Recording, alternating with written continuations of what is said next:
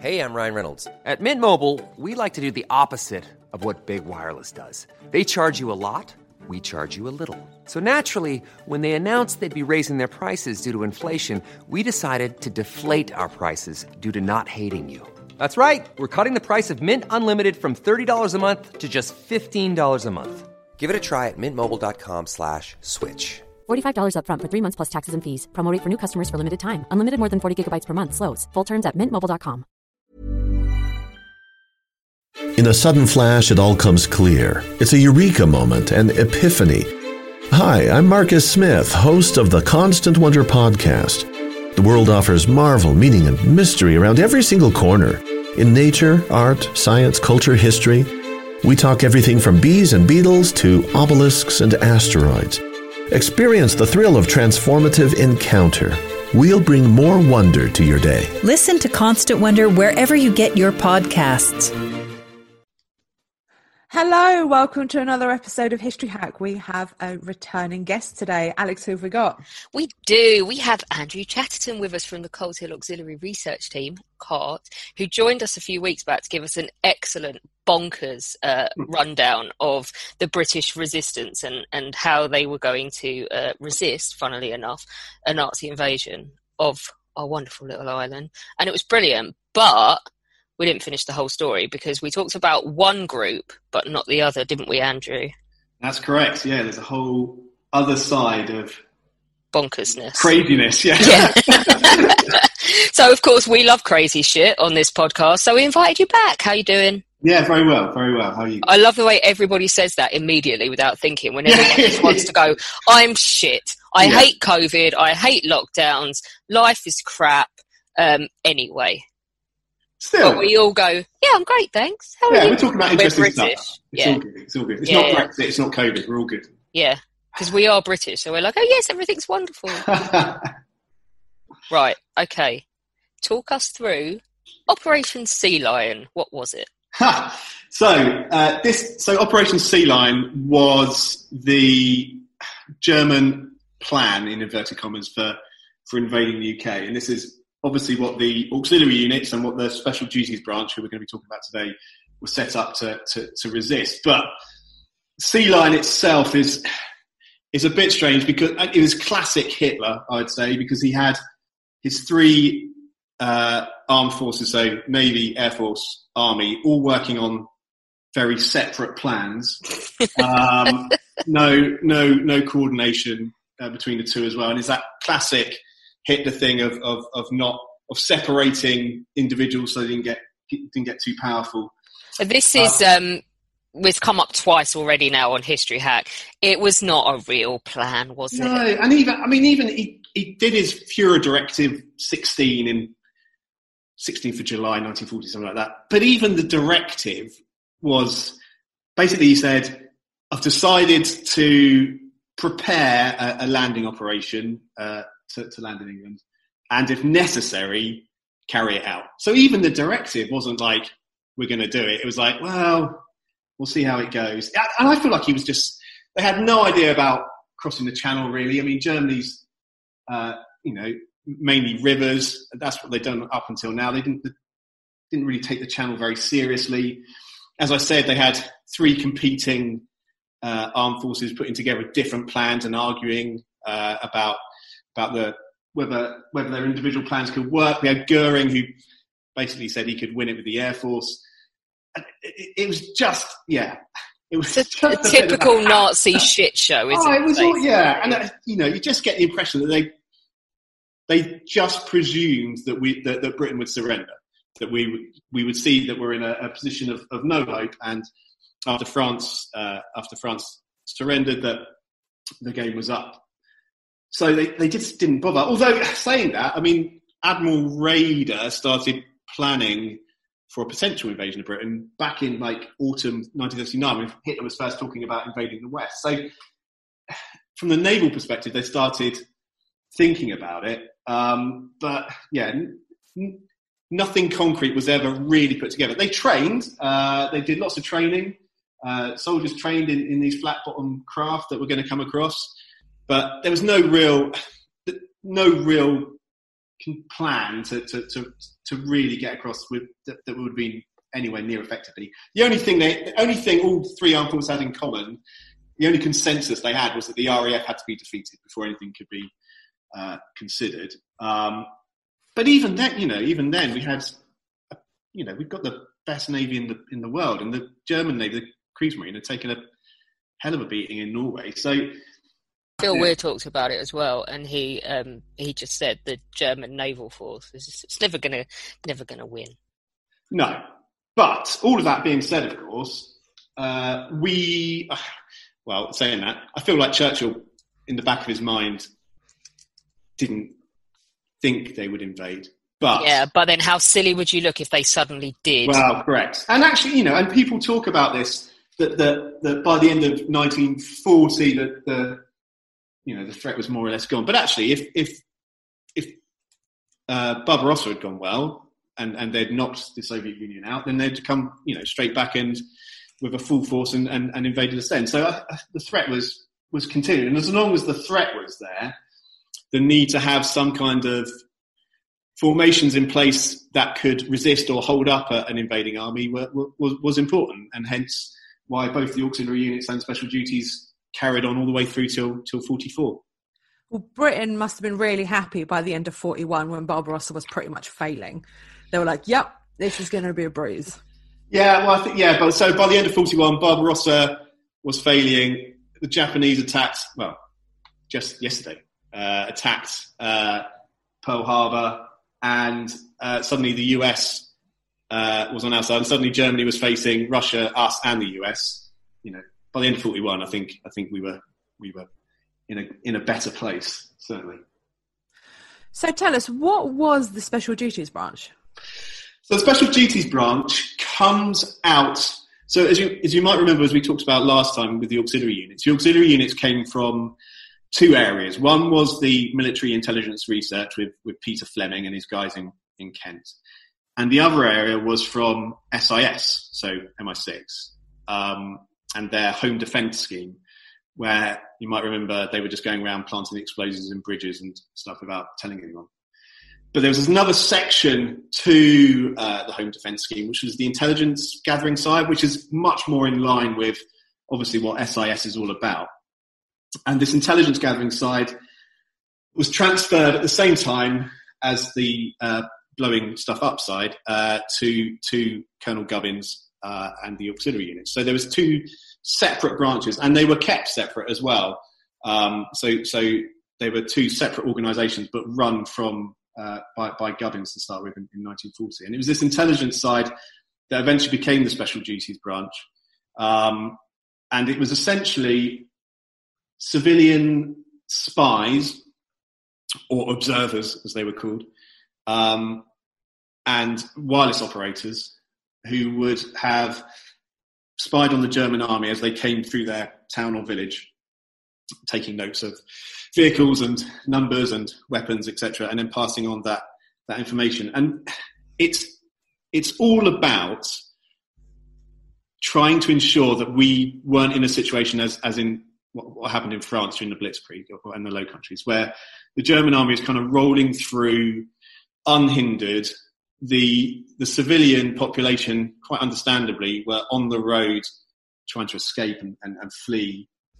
But in doing so, we're kind of getting in the way. Huge amounts of confusion, no idea what the Germans were, where they were going. They would just appear. And the idea behind Special Duties Branch is that civilians would stay behind, would stay put as the Germans came through their town, and then pass on that information so that the regular army had some idea of where the Germans were, in what numbers and what vehicles they had, so they could either counterattack or prepare for the invasion of the next area. So it's about taking away that uncertainty, that chaos that we saw during the Blitzkrieg of 1940.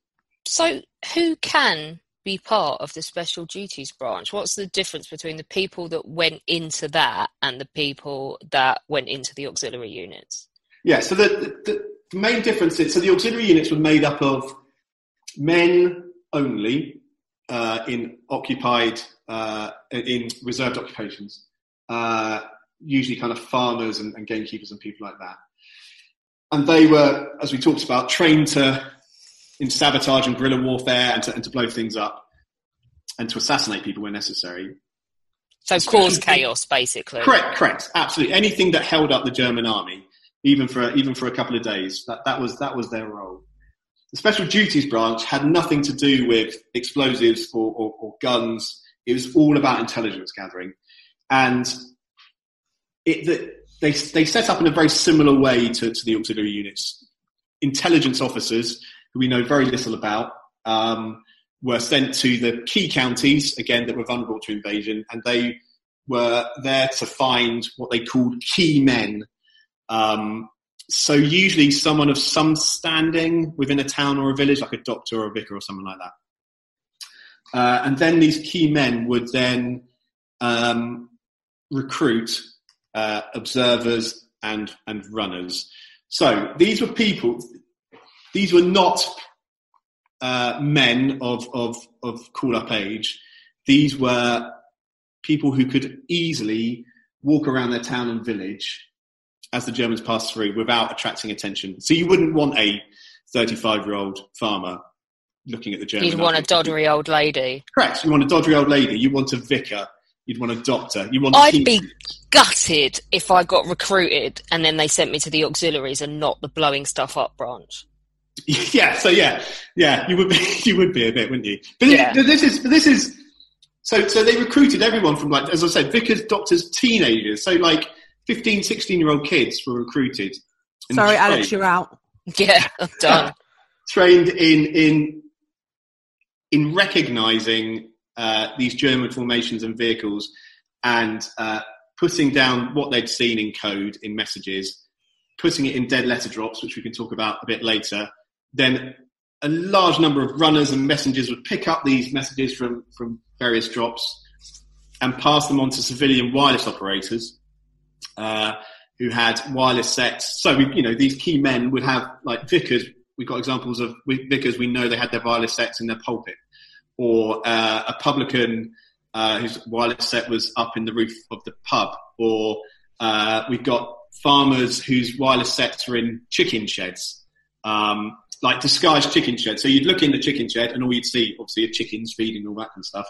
But there was a disguised end of the shed where the wireless set was, where they could be communicating. And like the aux units, it was highly, highly secret. So they all signed the Official Secrets Act again. So they didn't tell anyone, and it was so secret. So using the chicken shed example, there was a chap in Kent or Essex, I think, who had one of those places. No, one of those ones. One of those really COVID-y places. Yeah,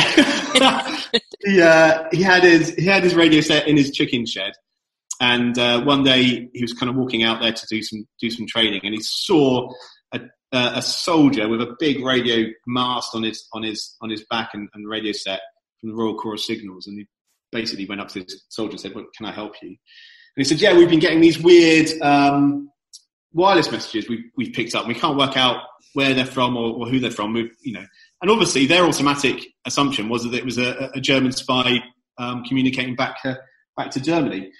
So even the Royal Corps of Signals had no idea about the Special Duties Branch, because this guy was like, "Oh yeah, I'll definitely let you know if I hear anything," and then managed to persuade the Royal Corps of Signal guys to disappear. And then he went to his chicken shed and started communicating again on his wireless set. So the levels of secrecy were again really, really high, and if anything, higher than the auxiliary units.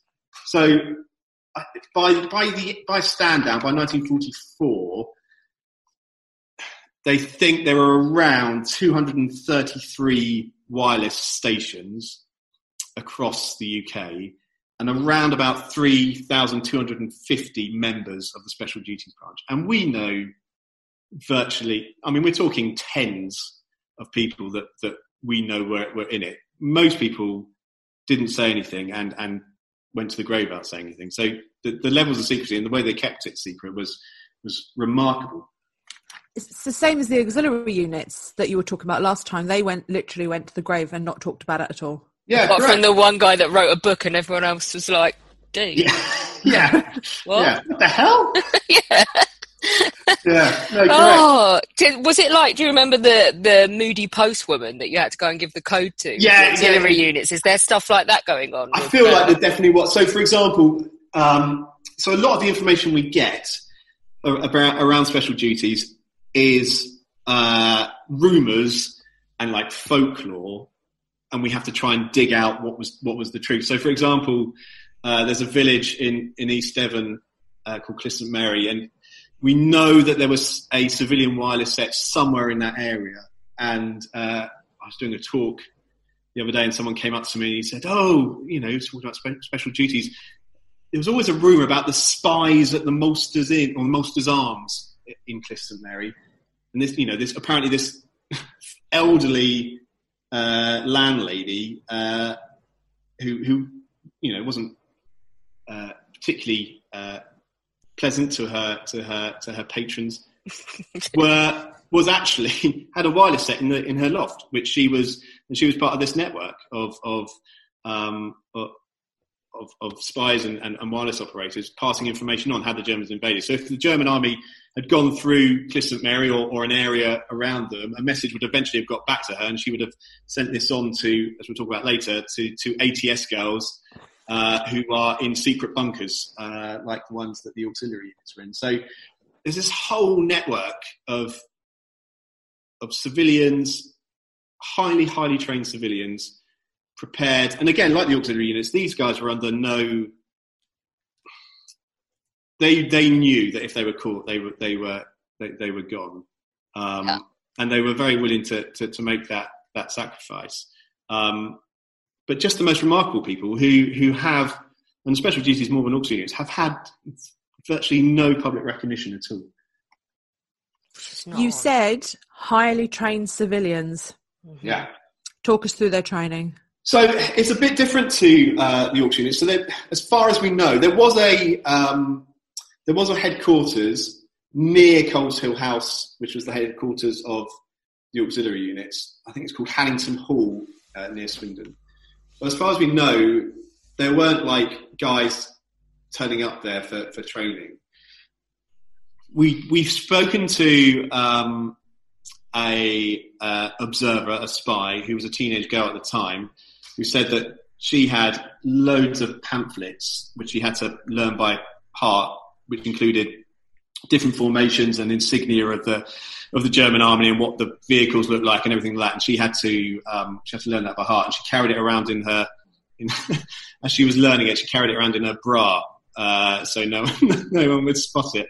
But if the Germans had invaded, then she would have to have destroyed those leaflets immediately. But a lot of it was on the civilians to train themselves. So they were provided with the literature and the information, but they had to train themselves. In terms of the civilian wireless operators, Colonel Gubbins set up a auxiliary unit signals group, which were mainly either guys who were already in the Royal Corps of Signals or like radio enthusiasts, who before the war were like radio hams, to go around and set up these wireless sets for civilians and train them on how to use them.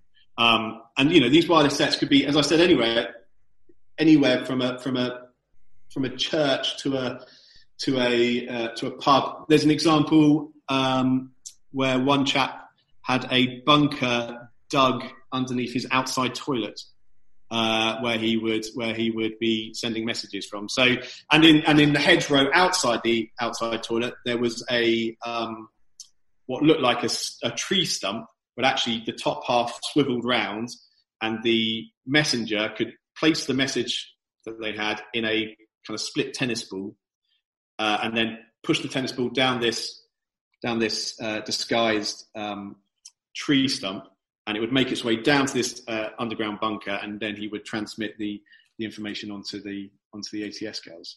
So absolutely again, love that.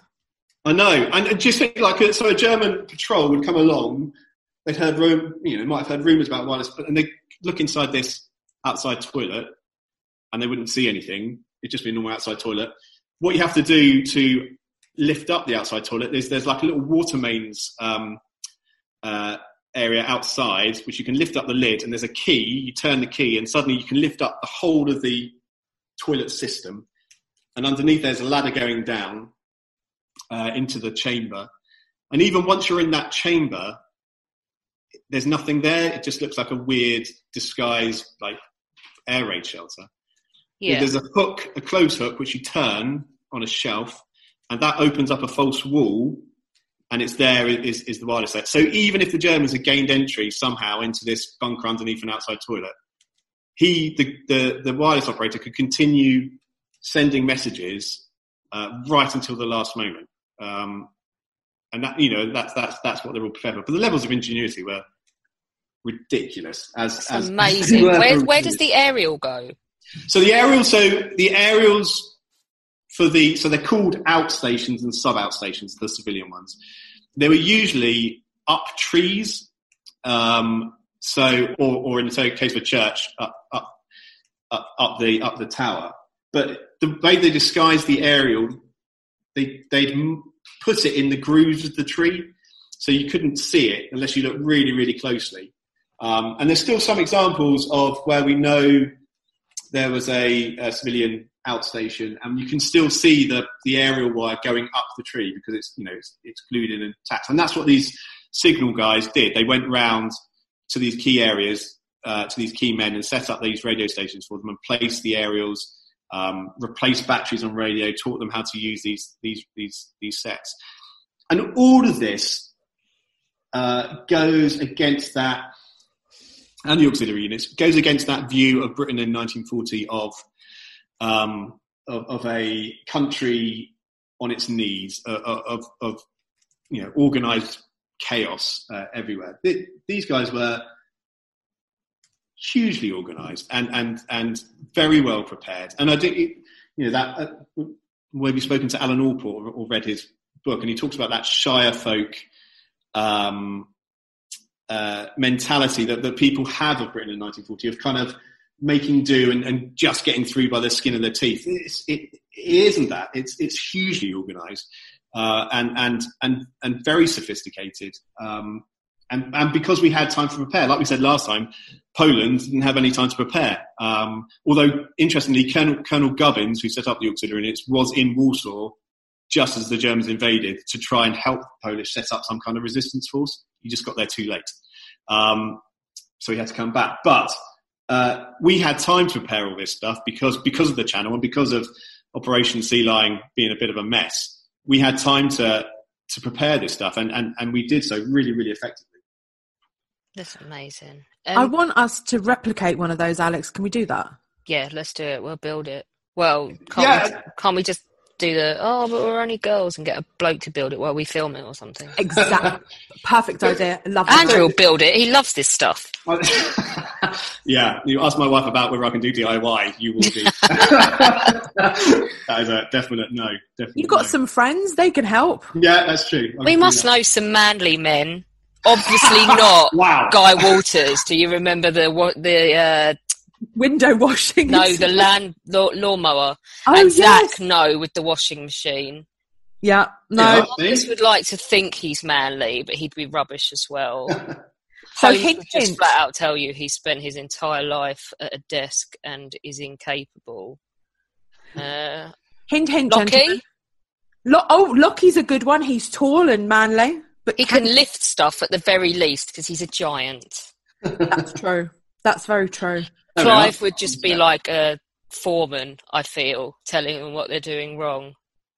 Yes, but he's a gentleman of a slightly advanced age. Yeah, I'd feel guilty making him carry stuff around. We'll give it to Lockie. Exactly. Anyway, now that we've seized on everyone down the pub and press ganged them into this. Quality sleep is essential. That's why the Sleep Number Smart Bed is designed for your ever-evolving sleep needs. Need a bed that's firmer or softer on either side? Helps you sleep at a comfortable temperature? Sleep Number Smart Beds let you individualize your comfort so you sleep better together. JD Power ranks Sleep Number number 1 in customer satisfaction with mattresses purchased in-store. And now, save 50% on the Sleep Number Limited Edition Smart Bed for a limited time. For JD Power 2023 award information, visit jdpower.com/awards. Only at a Sleep Number store or sleepnumber.com. Life is full of what-ifs. Some awesome, like what if AI could fold your laundry? And some, well, less awesome, like what if you have unexpected medical costs? United Healthcare can help get you covered with Health Protector Guard fixed indemnity insurance plans. They supplement your primary plan to help you manage out-of-pocket costs. No deductibles, no enrollment periods, and especially no more what-ifs. Visit uh1.com to find the Health Protector Guard plan for you.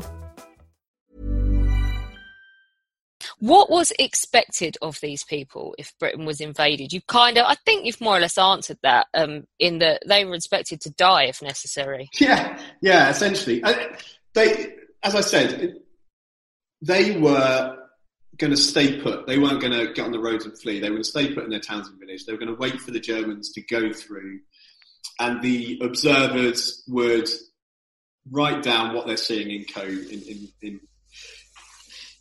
on paper. And we spoke to a lady the other day whose dad, she didn't know what he did, but all she knew was he was trained to go and pick up messages, put the message under his tongue, walk up to a big house in the village and pass the message on. That's all she knew he did. She had no idea that it was to do with the Special Duties Branch. But that was it. You have the observers observing the German army coming through. The message would then be passed through these dead letter drops. So these were disguised areas where the message could be hidden and the observer would then pick it up. So it could be like a hollow key. So we've got examples of where you could unscrew the top of these kind of big keys that would be left in a door and the message would be pushed in there. There's an example of a gate, farm gate with a horseshoe on. If the horseshoe is the right way up, there's no message. If it's upside down, there's a message, and the message is contained in a fake gate bolt, which you can pull out, and the message is inside there. So the messengers would then pick up this information, pass it to other messengers through this dead letter drops, and it would eventually end up with one of these civilian wireless operators at an outstation. And the civilian wireless operator would then pass this message through. They didn't know who they were passing it to. All they got back was a message saying message received. But they were passing it to these ATS women who were in secret bunkers, disguised bunkers, across the country again, who would then themselves radio the message through to Army Command. So they'd have a much better picture of what the German army were up to and where they were, and it'd be quite quick. To start with, it was all just done by word of mouth, but by the end of 1940, the civilians were given these wireless sets, so it was really, really quick. So within a couple of hours, the message was passed on that the Germans were in this village at this time, heading in this direction with this many vehicles, with these many weapons. So the HQ would have a much better idea of what was going on, would have a bigger picture, and the ATS women are, they're remarkable. So even though they're not civilians, they were recruited. They were either already part of the ATS, or they were recruited through that kind of friends and family network. And the woman who headed it up was a lady called Beatrice Temple, who was the niece of the then Archbishop of Canterbury. So another great story. And she would, these women would be asked whether they'd want to be doing something possibly a bit dangerous, a bit interesting. They would go and be interviewed by Beatrice, and she'd be listening to their voice, whether they had a clear radio voice, something that could be understood over wireless. And the first interview would take place in the public lounge of the 4th floor of Harrods. This is the first interview that these women had no idea what they were signing up to, and there were multiple interviews, and it wasn't until like the 5th or 6th interview where they would be then say, okay, sign the Official Secrets Act, here's what you're going to be doing. And they would be told then, if the Germans invade, you have to go to your secret underground bunker, wait for messages to come through from these civilians, and then radio them on to command. And they spent, once they'd gone to ground, unlike the auxiliary units, they wouldn't be coming outside again. Yeah. Once they were in their bunker, they were there, and they had enough rations for 3 weeks to stay underground and pass on messages. And again, it's that thing of 3 weeks is likely to be it. The Germans would have found it. And interestingly, there was no, as I said before, there was no connection between the auxiliary units and the special duties branch, especially in those early days. So even though the information that the special duties guys were collecting could have been really useful to the auxiliary units, they had no idea about each other, even though they were all in the same counties, and quite often their various bunkers were quite close to each other. There's a really good exception to this story where an auxiliar was on patrol. He was walking around his local area, and he came across an entrance to what he recognised as a bunker, very similar to the one he was based in. And he was like, well, this is a bit weird because this is quite close to mine. There probably isn't another patrol around here. I'd better investigate it. So he opened the hatch, went down the ladder, and was confronted at the bottom by an ATS girl pointing a gun at his head, saying, what the hell? So basically the ATS girl, all she knew was this guy coming down in denims, heavily armed. He discovered a bunker he didn't know what it was about. They didn't know about each other at all. Mm. She was pointing a gun at his head. Eventually, they kind of came to agreement that neither were German spies, and they were, quite all right. There needed to be a safe word or something. Yeah, correct. But the most remarkable part of this story is they later got married. I mean, what? I visions of them standing there screaming at each other like, Marmite, it's okay. I know, but they got married. I mean, what a way to meet your partner. I mean, I love that story. Do you know what? That's oddly romantic. Isn't it? But I guess the other thing is, because they both signed the Official Secrets Act, when people ask, well, how did you meet? They couldn't. Starbucks. It'll be like all those people that meet on Tinder, and they go, if anyone asks, we met in Starbucks. I know, how funny. Yeah. Just remarkable, isn't it? Just remarkable.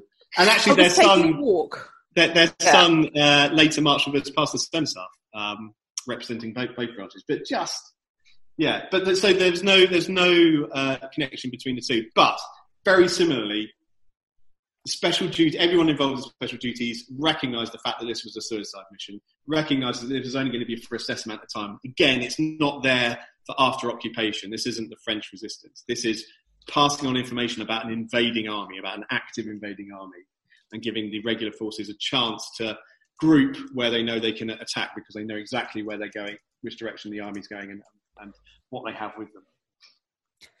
Germany doesn't invade, clearly. So how do these guys contribute to the war effort? It's interesting because the auxiliary units, some recruited into the SAS and SOE, and their training obviously came in handy, and they could make a real contribution, a tangible contribution to the war effort.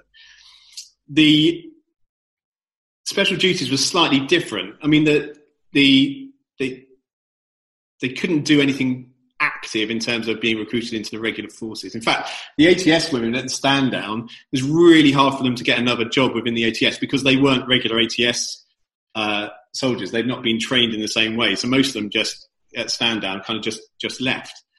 But what they did, and there's a rumour of something they did do, is that during the lead up to D-Day, during Operation Fortitude, which was the operation to deceive the Germans into thinking that there was invading army across the Channel at Calais, or to invade Calais, and there was one in Scotland to invade Norway, to take the heat off Normandy.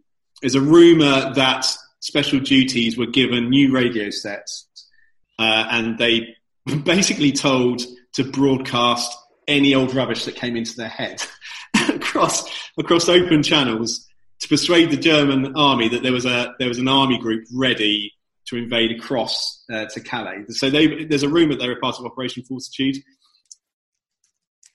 There's not absolute proof that this happened, but it seems like it would have been a really good use of their expertise, and that was certainly something that at least one author has said happen. So that was quite interesting that they were picked for this very specific mission using their radio skills. But other than that, it was quite difficult for them to be transferred to other areas because they were so specially trained in what they were doing. So it was hard for them to contribute wider. But that's certainly one area which they were apparently used was Operation Fortitude, which again was hugely successful because Hitler kept divisions and divisions in the Pays de Calais waiting for the real invasion to come across.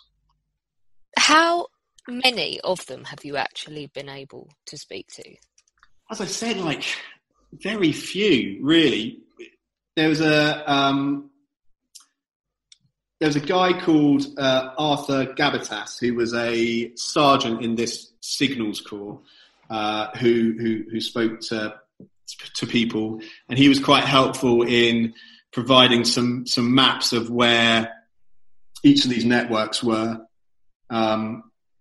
There was Beatrice Temple, rather illegally, I suspect, kept a diary. So we have her some transcripts of her and her job in terms of going around to these ATS women all over the country and just making sure they were okay. Because once they were assigned to a bunker or to a county, there was like no daily checks. There's one example of an ATS girl committing suicide in a bunker, just because it was just spending days underground in this dank darkness was just depressing and horrible. And so it was really, really quite tough. But Beatrice Temple had this diary which recorded bits. But in terms of civilians, as I said, hardly anything. There's one or two. There's the lady who was a teenager at the time who was recruited as an observer. Her dad was a key man, so one of the wireless operators. But other than that, we have virtually nothing. And again, they just, at stand down or at the end of the war, because they hadn't done anything, they weren't called into action. Most of them just kind of disappeared into daily life and got on with it. And so we have hardly any first-hand recruit, especially from like the messengers, the runners, the guys who took message from dead letter drop to dead letter drop. There's virtually, I'd say, like ones and twos that have actually spoken about it. Most of what we get are, there was that rumour of these guys who would run around with messages or the spies in the Malta's Arms example. That's the type of thing that we get that point towards what the special duties were up to, but virtually nothing. Of course, we've got the remains sometimes of these bunkers that the ATS women were in, like the auxiliary units bunkers. So we find them, and they're often on high ground, kind of in the area where they'd be receiving the messages from the civilian wireless operators. So we have the remains of these bunkers. We occasionally find the area of where a civilian had their wireless set, so like that bunker under the outside toilet. But very, very, very little. The way they kept the secret is just remarkable. 3,250 at least people were involved in this. And, up until relatively recently, nothing was known about this at all. Andrew, thank you so much for joining us and talking to us about this virtually unknown part of history. I didn't know about it. Alex didn't know about it.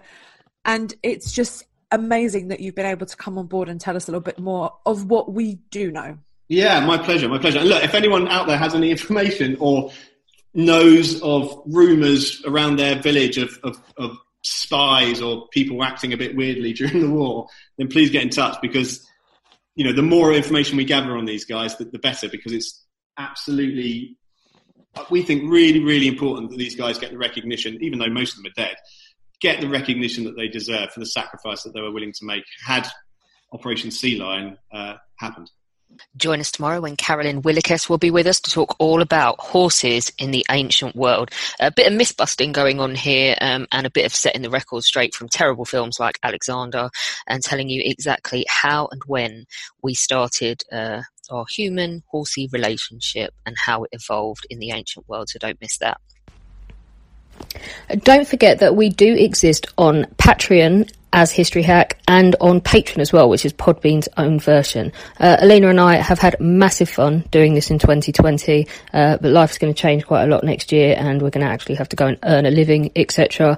If we want to keep up the regularity that we've been bringing you and the kind of guests that we've been bringing you and the workload, then we will need your help. The incentives for joining on either of those platforms, we're revamping ourselves on both of them, so don't forget to go in. You can do as little as $1 a month and it all goes towards keeping up History Hack as regular as we've been able to bring it to you this year. We are now on YouTube. We are posting all of our new episodes on there and we have our own channel and we are gradually posting all of the back episodes because we have been made aware of the fact that you can only find the last 100 on some platforms. So you can go and listen to your heart's content and laugh at the cartoons and have a great time. So do go over there and subscribe. Hi, I'm Daniel, founder of Pretty Litter. Did you know cats tend to hide symptoms of sickness and pain? I learned this the hard way after losing my cat, Gingy. So I created Pretty Litter, a health monitoring litter that helps detect early signs of illness by changing colors, saving you money and potentially your cat's life. Pretty Litter is veterinarian developed, and it's the easiest way to keep tabs on your fur baby's health right at home. Go to prettylitter.com and use code ACAST for 20% off your first order and a free cat toy. Terms and conditions apply. See site for details.